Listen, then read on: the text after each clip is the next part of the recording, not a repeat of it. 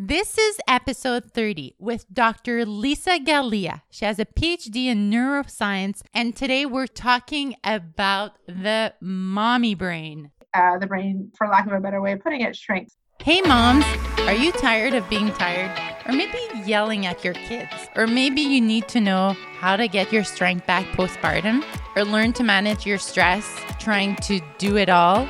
Or just to become a more confident mom? If so, then welcome to Citrus Love, keeping motherhood inspired. I'm Christiane Bégin, a mother of two, sharing inspiring conversations with wonderful people on how we can be mentally and physically stronger moms, and also including freshly squeezed ideas, a little bit of fun, so you can learn how to find balance and also how to raise strong, caring, confident kids in today's world. So if you're ready, let's get started. Hi, welcome to another episode of Citrus Love Podcast, keeping your motherhood inspired. When I first started brainstorming what topics I really wanted to learn about and to help other mothers learn about was the truth behind that mom brain, that mommy brain. And if you've been pregnant and if you have kids, then you definitely know what I'm talking about. The mom brain is basically when you're pregnant and you start forgetting all sorts of simple things that normally you wouldn't forget, like where you put your keys, who you had to call back, things you had to do at work, little things like that, which can become really annoying. The thing is, before you're pregnant, you might be someone that retains information. You don't need to write everything down. You know, you'll remember it. But then you get pregnant and suddenly can't remember things that you needed to do or people to call, or you down the stairs and you're like, I have no clue what I was going to get. And you feel ridiculous. With my second pregnancy, it was worse. It was a joke. Really, my partner would say, you're so stupid during this pregnancy. And I said, yes, I know. Oh my gosh, I just have to wait until the baby comes out and I'll hopefully get my brain back. And this happens to moms. So I wanted to dig deep and go to the source, go to someone who has been studying this for years to learn what exactly is happening to your brain. First, when you're pregnant. Secondly, when you have a newborn, you're in that postpartum period, and even years later. What's interesting about this episode is we cover all three aspects. So even if you're a mother who has adult kids, if your kids are in their 30s even, this episode will be interesting for you. Get ready, because this mother, this maternal health brain expert, has a long list of credentials that I want to share with you. So who is Dr. Lisa Galea?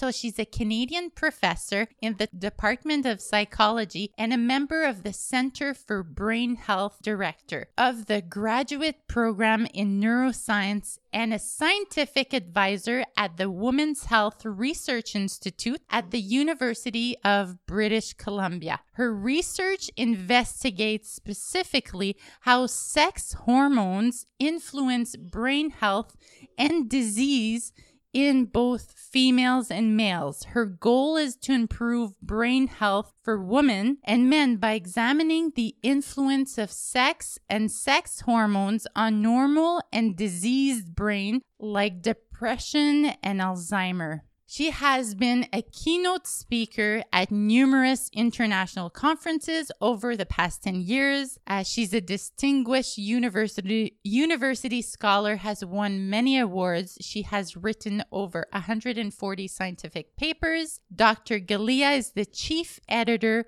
of Frontiers in Neuroendocrinology online magazine that you can find online. She is elected council member of the International Scholarly Committee's Organization for the Study of Sex Differences and International Behavioral Neuroscience Society. So Lisa Galea sits on the advisory board of Institute of Gender and Health at CIHR. She serves on the advocacy and EDI committees of Canadian Association for Neuroscience. She was among the first researchers worldwide to study hormonal control of adult neurogenesis and the impact of motherhood on the brain in later life. She's a wife, a mother of 2 adult kids. She lives in North Vancouver.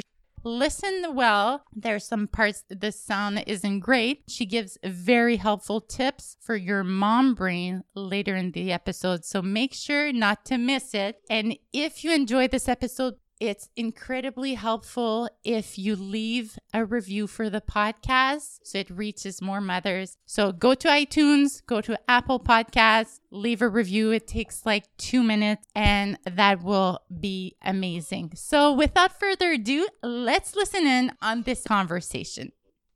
Thank you, Lisa, for being on Citrus Love Podcast today. And I am so excited to finally be talking about the mommy brain with you. And this is something we were supposed to record a few months ago, but pandemics happened. Yes, and I was traveling forever, but of course now I'm not traveling at all.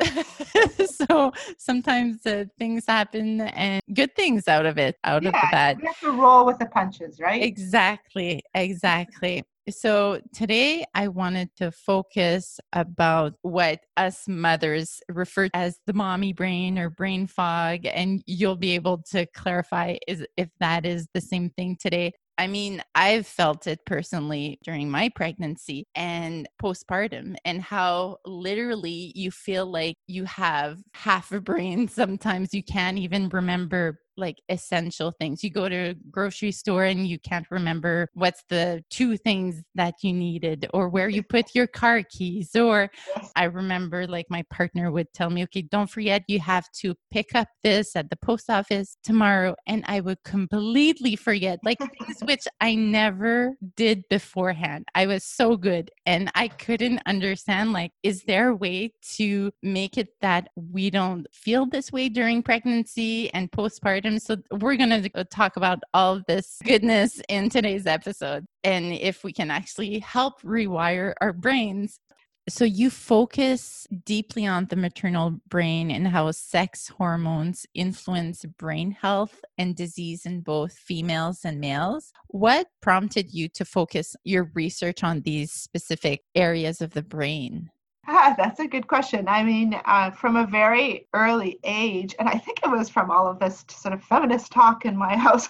I was born in 1965. I don't like to tell people how old I am, but I'm 55. And so it was kind of a different time, like I Dream of Jeannie and Gilligan's Island was on TV. And there was a sort of a strong sense that, women were different than men, and, boys and girls were different and not always able to do the same things. And I just remember thinking, why would that be? That doesn't make any sense. And I actually wrote down a list of things that I wanted to do with my life. And one of them was, find out differences between boy brains and girl brains. So from a very early age, I was just fascinated by it. And pretty much every experiment, every research that I've been involved in has been involved around either sex differences, what might we see differently in males versus females, and then because of what probably as one person put it, the ultimate sex differences is that in most species females are the ones giving birth, and so that's what also led me to the maternal brain, and also having children myself and experiencing the same kinds of things that you were talking about. I was just really taken aback by how different I felt, and I really wanted to understand. Mm-hmm.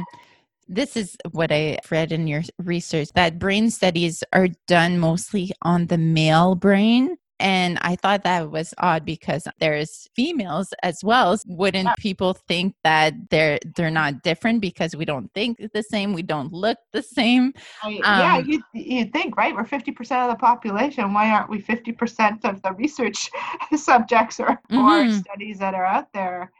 Yeah, so historically, it's very male biased literature. I also think that when you have more men researchers or male researchers, they're going to study what they are interested in. And so, no fault of them, they tend to be more interested in that interest them about being male rather than, the kinds of questions that a female researcher might be more interested in. And there was also this idea that females were complicated to study because of our hormones. We have monthly fluctuations in hormones and they do all these destructive things. While there is some good literature around that, it turns out that women are not anymore, and females are not any more variable than men or males are. And in fact, while we have monthly changes in our hormone levels, men have daily changes in their hormone levels. So one of the jokes I tell when I give talks is, who's more hormonal now? Daily changes, that's much more erratic. So people say, oh, females are too erratic to study, which is just nonsense. And a good science friend of mine, Rebecca Shansky, has written a great article about the sort of sexism in science and calling female hormones a problem. I mean, female hormones are not a problem. They're something to study. And there are just as many male hormones out there that are, quote unquote, a problem to study. I don't think anyone that has gone through pregnancy and the postpartum would argue that hormones don't influence our brain and our health. Yeah. And maybe sometimes it's harder for men to understand that, but everyone's gone through puberty. I remember how dramatic that was. And that was many years ago for me. So I think it's in many ways very easy for people to understand that hormones can have such a profound effect on our minds and brains, given the fact puberty, pregnancy, and postpartum alone. Mm-hmm. Are there still few women researchers you work with, or it's getting more 50-50? Well, it really depends on the discipline. Okay.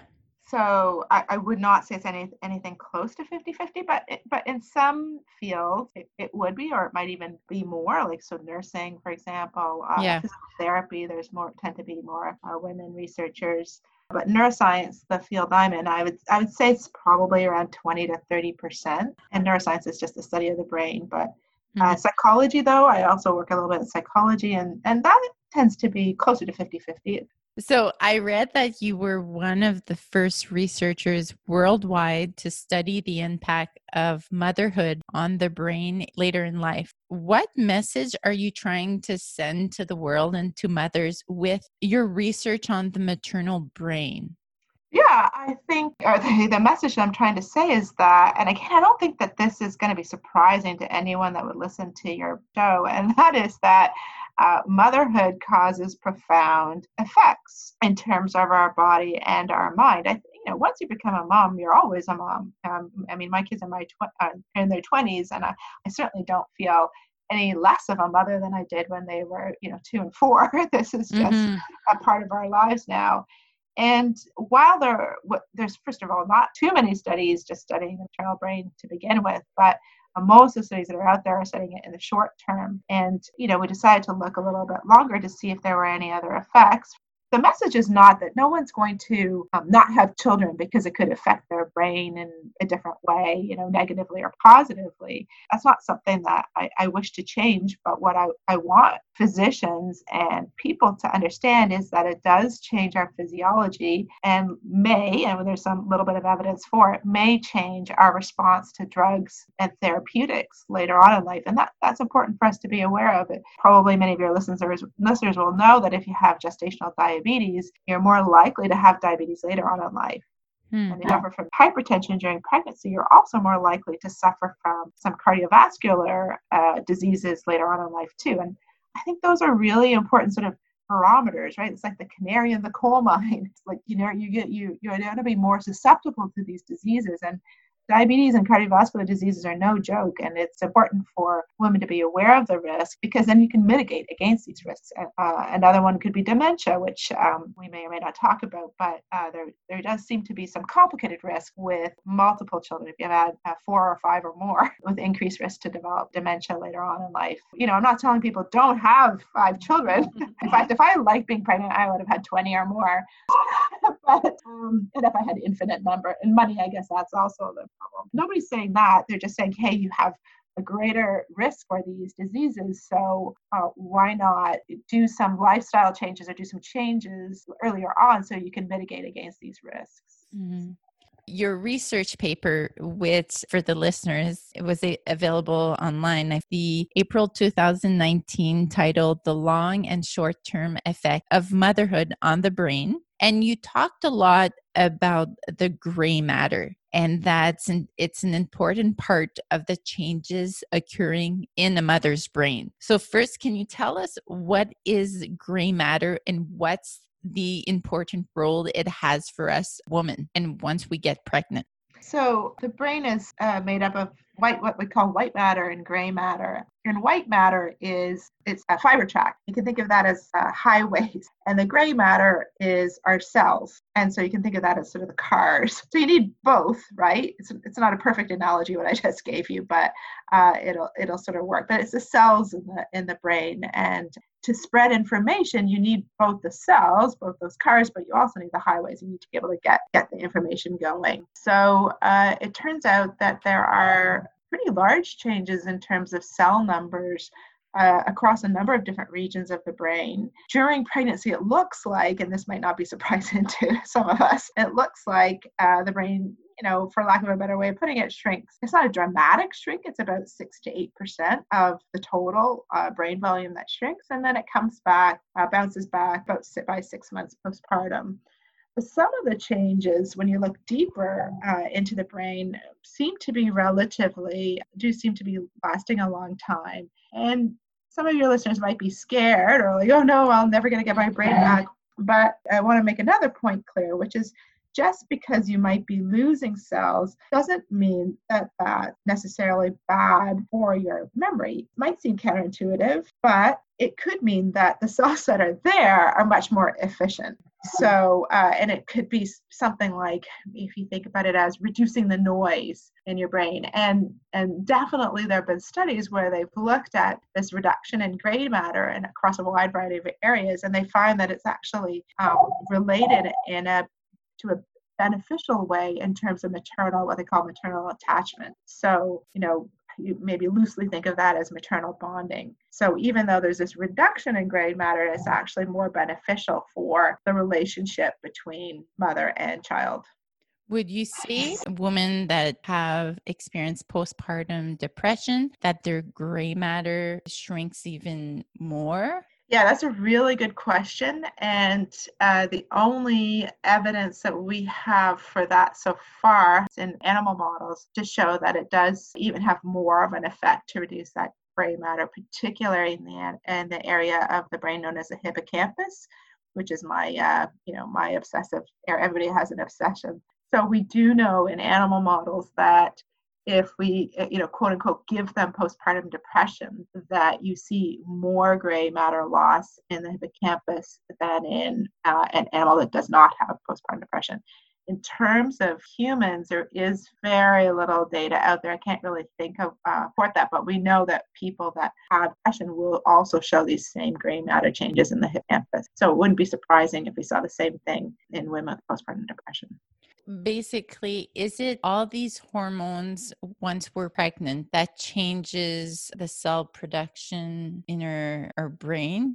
Yeah, no, exactly. So in the hippocampus, we actually see decreases right away in cell production. So sometimes even people call that like the birth. And I think there's another paper called The Birth of a New Brain. But we see reductions quite soon. It's usually by mid-pregnancy. And it's maintained in a rat.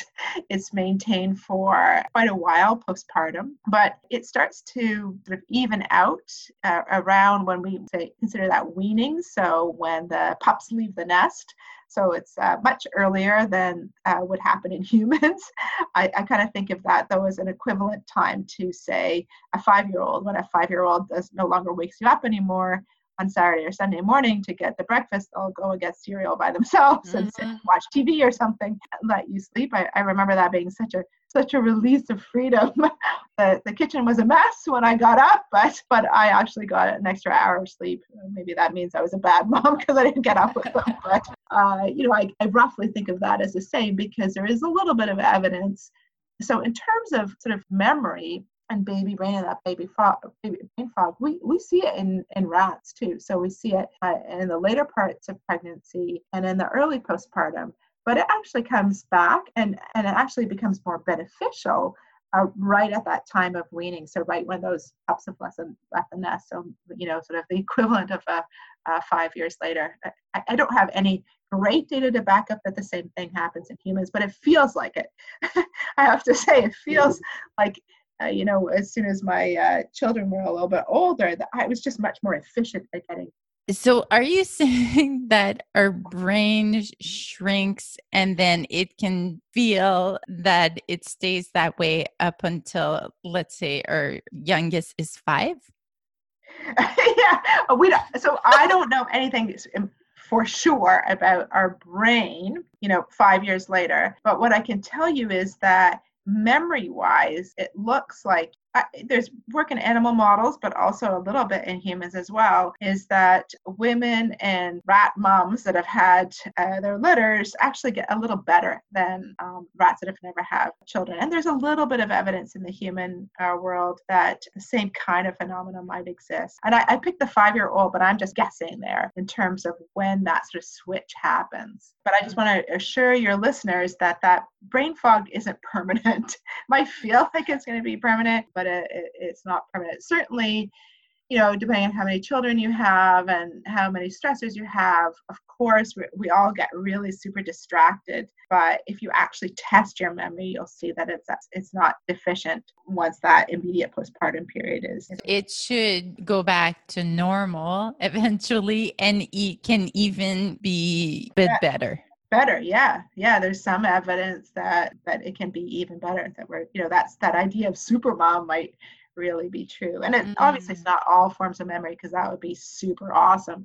But just certain types. And as far as I know, no one's looked at this yet. But or my best guess would be it would be something like what they call prospective memory that moms would be very good at. And what do I mean by that? I mean that's memory for future events. And so a good example of that would be who in your household is the one that keeps track of dentist appointments and doctor appointments and eventually soccer games and ballet and recitals. It's generally the mom in the household that is keeping track of all these future events and doing a very, very good job of that. So that sort of prospective memory is probably a very good target for improving the super mom brain, improving the brain. Mm-hmm. So it doesn't matter if you have 1 child or 4, your brain should not be smaller with more children. Oh, and I didn't say that now, did I? Because I was like, what happens if you have a couple of kids?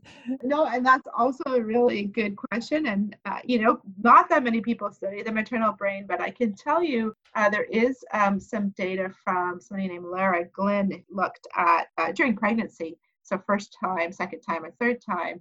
And with each pregnancy, it actually gets a little worse in terms of that baby fog. But remember, no one has really looked at is that because you also now have young children in the house that you're taking care of, as well as being pregnant. There are many other stressors in your life, and stress will also impact memory as well. So it does seem like what we call multi-parity will influence your memory, both in the short term and long term. But the papers that I've looked at, the research that's looked at a memory long term with multiple pregnancies, or looking at the amount of parity, that's what we call like how many children you've had, there is a finite limit, right? So that once you get to 5 or more, I think I've already said, you have a greater risk to develop dementia.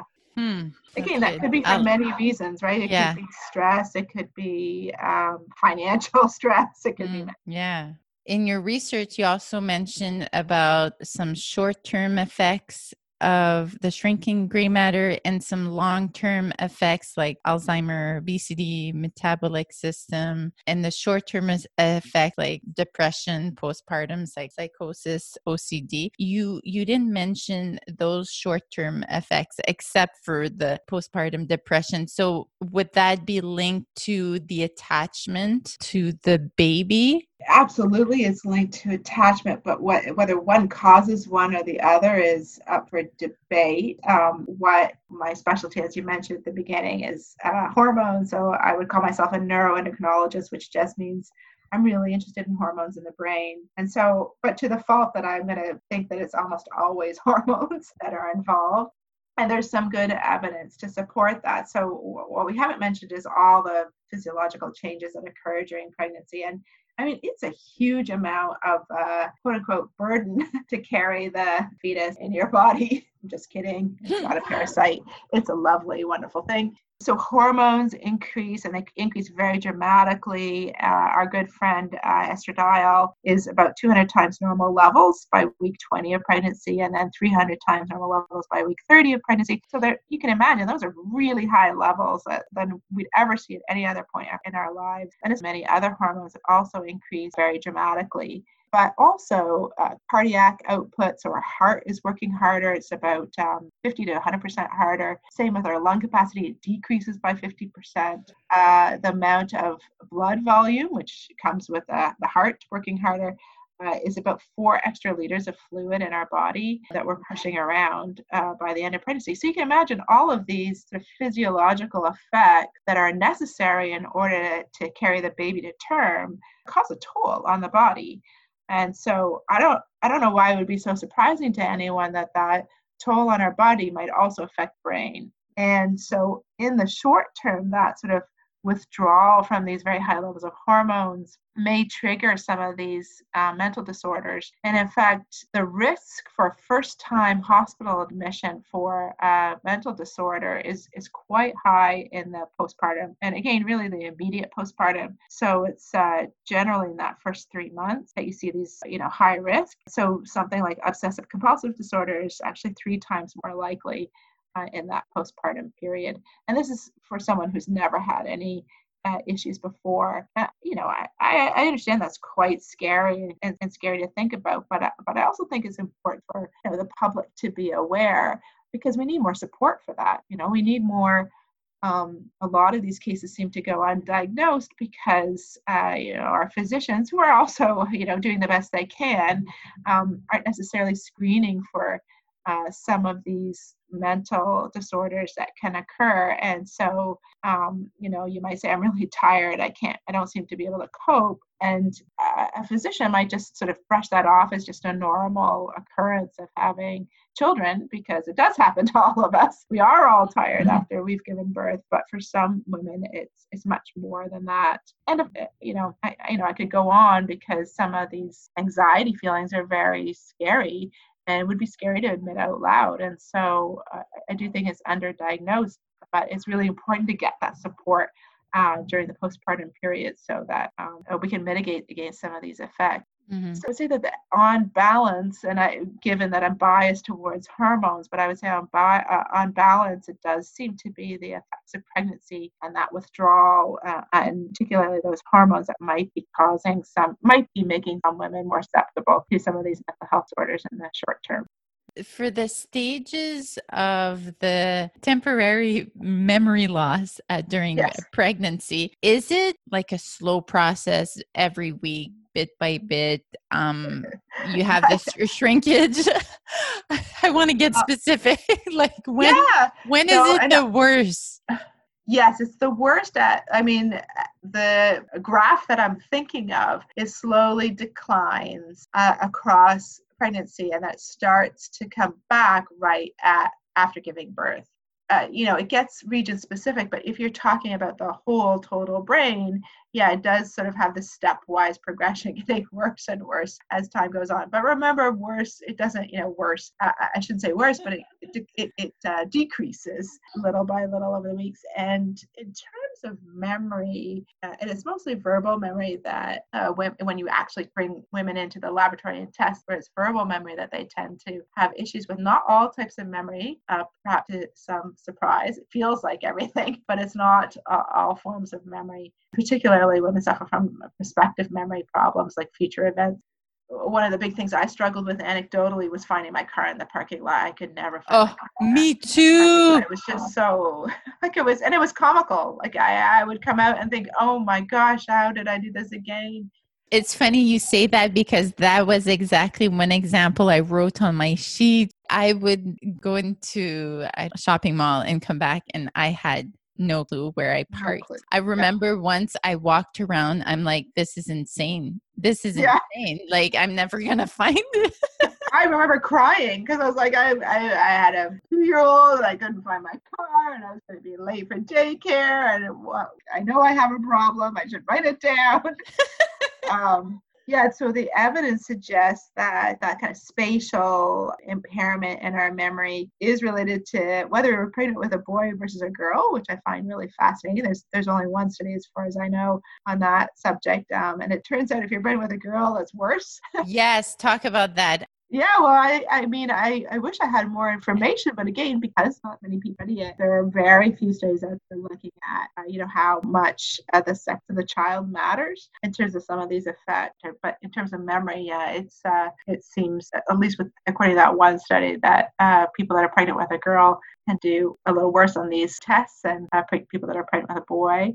All studies suggest that it's the third trimester that's the worst.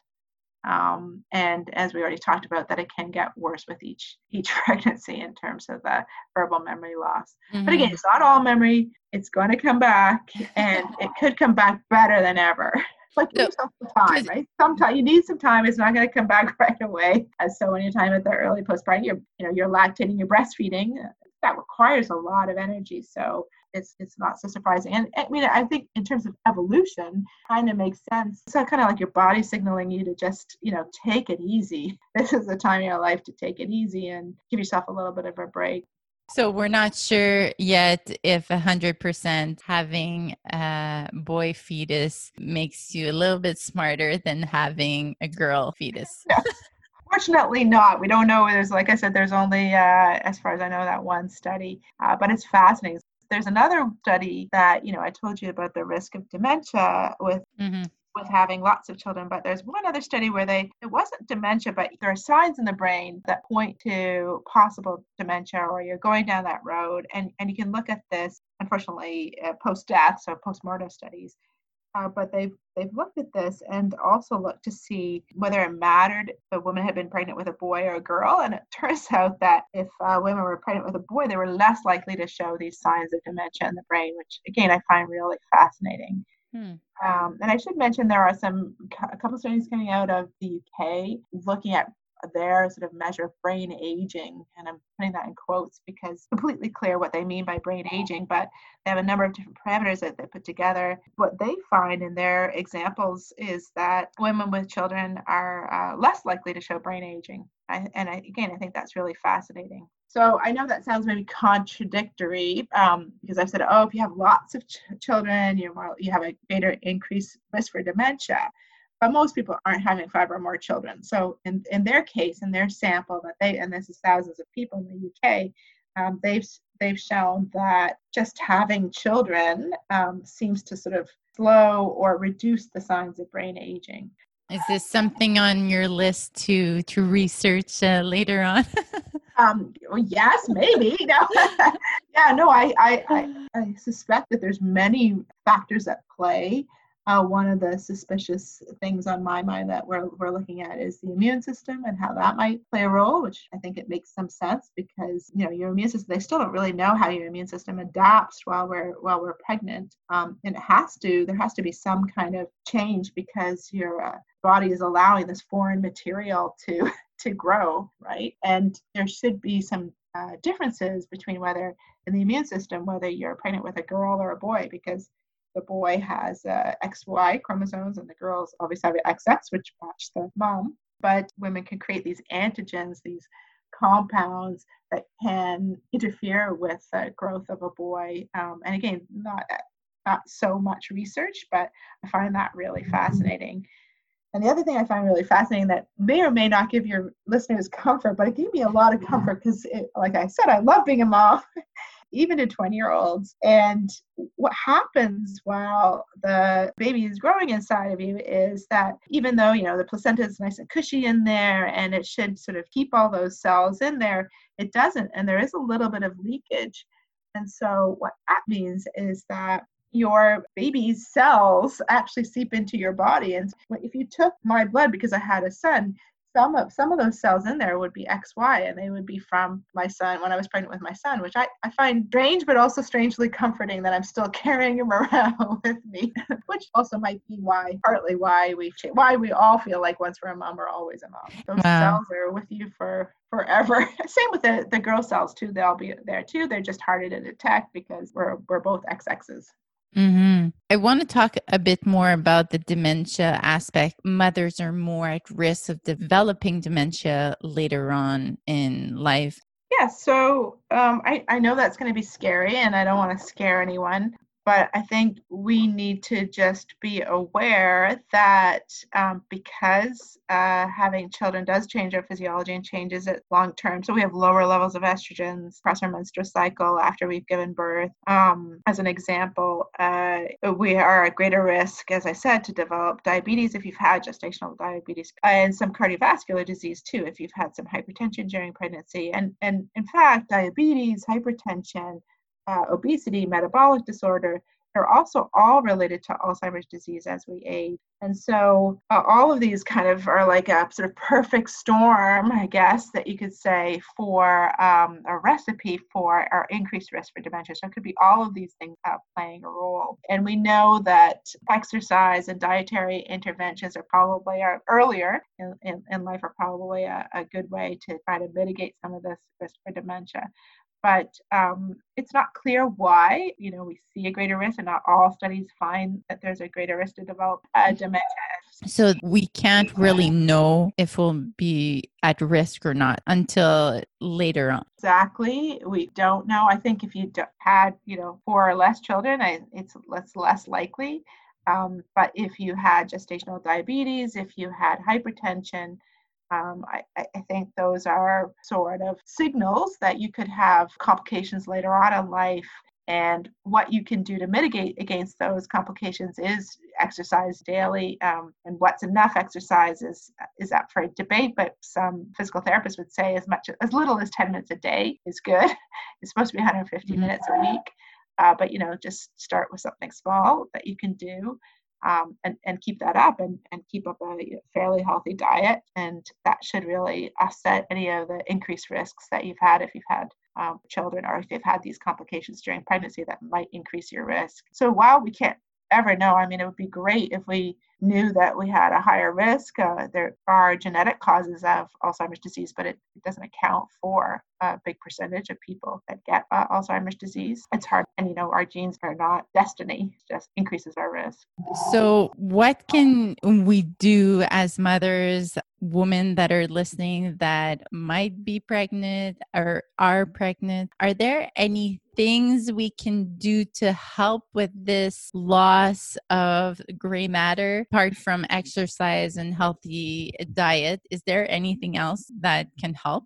The other thing that I would encourage moms and pregnant people to do is just, whatever gives them stress relief. So social support, I think, is really important. So whatever social group that you have, whether it's people in the same position as yourself or your family, just make sure you have all those sort of security blankets and security measures close to you. That's another one. I know it sounds trite to say exercise and diet, but they really do work. Exercise is probably the biggest thing that works, and any kind of ways to reduce your stress.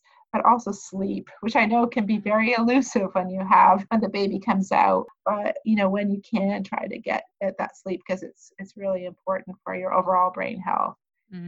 I know some people, they do crossword puzzles or Sudoku for their brain. Does that help? So the data is very mixed on that, but yes, I think any kind of, so usually what I would say is exercise your brain and your body.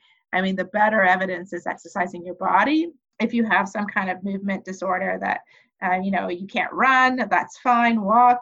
If walking is too tough, even doing what we call armchair aerobics, you doing like little weights while you're sitting there really also help as well. Yoga, anything like that helps. But exercising your mind can also help.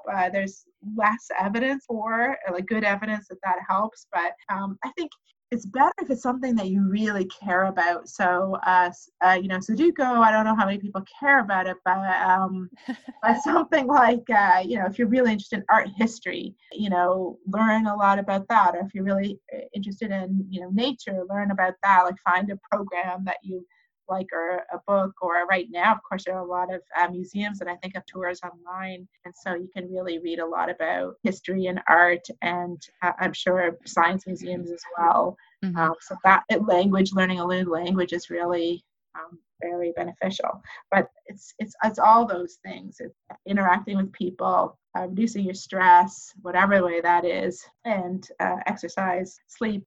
Yeah, that's a lot of good suggestions to keep in mind. So I just have one last question I ask everyone that comes on the podcast. So we all know that being a mother, a parent is a roller coaster of emotions and experiences. So keeping motherhood inspired, what one thing have you found kept you energized and inspired throughout your mom journey?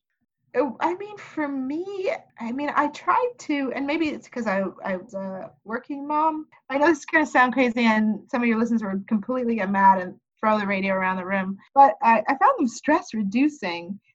They were just so funny to me, and some days I didn't enjoy spending time with them, but mostly I did, because I guess I didn't get to spend it as much with them. But I'd say my number one thing to get me through those hard times was humor. Just trying to find the humor in things. Like when my toddler was breaking down because, this is the worst day in my life, because, I gave him a bread cup instead of a blue cup. And I just remember saying, if this is the worst day in your life, you've got a pretty good life, my friend.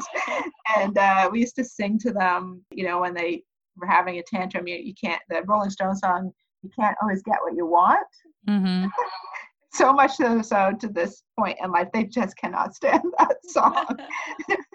But it used to make me laugh every time we sing it. So I think humor is good. Also being able to laugh, obviously, with your kids. Eventually they will laugh with you. And it's really an amazing thing to be able to share those moments. Thank you for listening to another episode of Citrus Love, Keeping Motherhood Inspired podcast. If you think someone would enjoy to listen to this episode, please share it with them. You can share the link wherever you're listening, or go to our website at www.citruslove.com/episode and the number, where you will find the episode as well as all the information about the guests or the specific episode. The best way to get our podcast ranked is by leaving me a review wherever you're listening. 2, 3, 4, 5, 6 stars, whatever you feel reflect podcast. This will not only let me know what needs to be improved, as well as what you particularly love. Make sure to subscribe to the podcast so you'll get the next episode. And thank you so much for listening. Talk to you next time. Bye, guys.